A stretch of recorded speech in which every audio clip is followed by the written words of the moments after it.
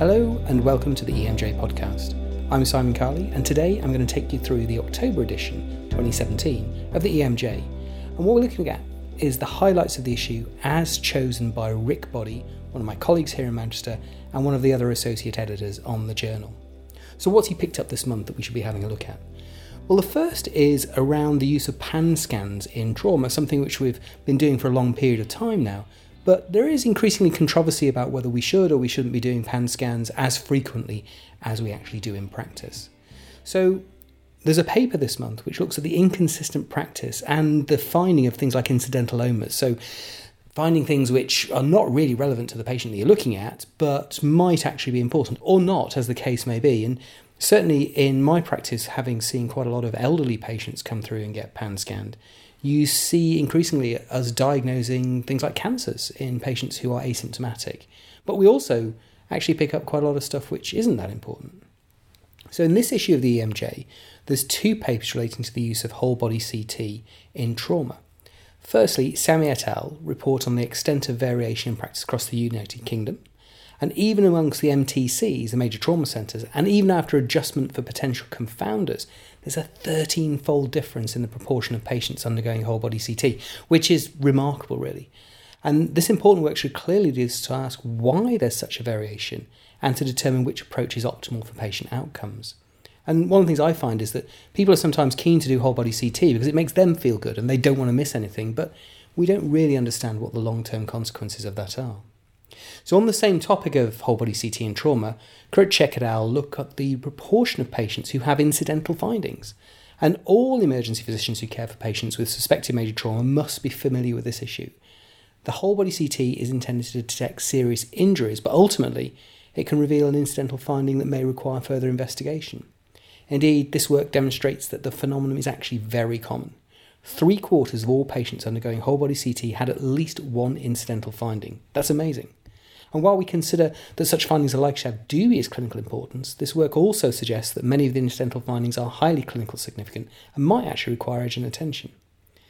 Almost 1/10 of patients undergoing whole-body CT that needed urgent attention, and again, that's really important. So there's some really fascinating data coming out of this. On the one hand, we're going to pick up stuff. On the other hand, is it important? On the other hand, yes, it is. On the other hand, well, actually, why is there such massive variation in whole-body CT rates? So lots to think about there. Next, Rick's picked up on the issues of extreme emergency medicine. So in this issue, we also take a detour from the routine of day-to-day practice within the confines of the ED and look at other things.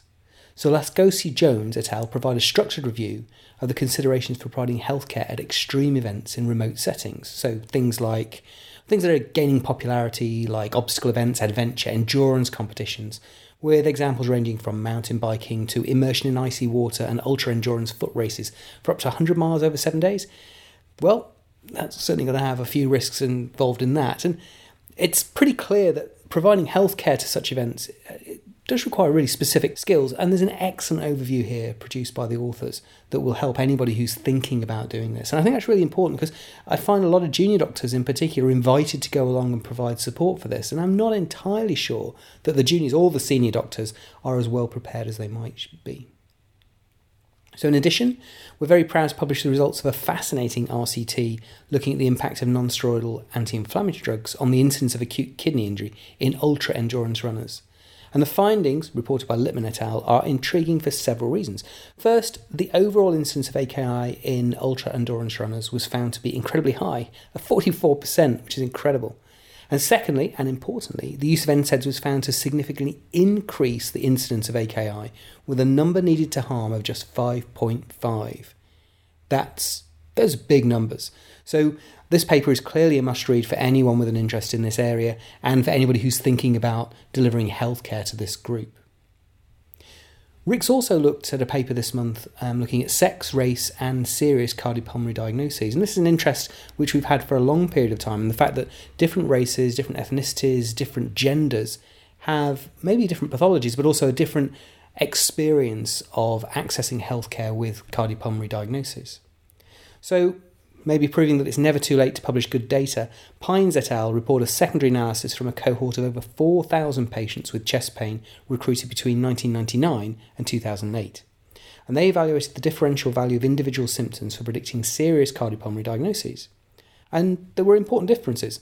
While in white men, the typical symptoms for an acute coronary syndrome were predictive, so things like pressure, tightness, substernal location and paved radiation to the left arm, but there were no predictive symptoms in white women, and only diaphoresis, or sweating as we call it, predicted serious cardiopulmonary diagnosis in black men. These findings suggest that sex and race really do have an impact on a patient's symptoms in this context, and that supports the notion that women and black patients are more likely to present with atypical symptoms, and by extrapolation, perhaps be less likely to be picked up in the ED.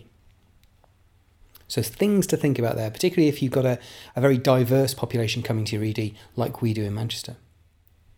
And then finally, Rick's picked up a paper on looking at the co-location of primary care in ED. And this is something that the Royal College of Emergency Medicine and the Patients Association both support, the co-location of primary care services with the ED. And this is something we've done in Manchester for a long time. In doing so, those patients who present to the ED with a complaint that could be treated in primary care, they can be immediately redirected to the co-located service rather than adding to the burden on ED overcrowding. So in this issue, Ablard et al. Used qualitative methodology to explore the factors that may help to make such initiatives a success, because they're not always, based on the experience in Yorkshire and Humber in the UK. And I think if you are thinking about service reconfiguration, or if you've already reconfigured and you want to optimise your service, this is a really interesting paper to look at. So that brings us to the end. Now, there's a couple of other things going on this month. We have the RChem conference in Liverpool, which will be fascinating. And most importantly, of course, it's the 50th anniversary of the Royal College of Emergency Medicine. So we're just 50 years old, which is not a lot, but is also a great deal of time. It's a paradox there. And I, for one, am looking forward to another fantastic 50 years of emergency medicine here in the UK and with the EMJ. Have a great October. Enjoy your emergency medicine. Have fun.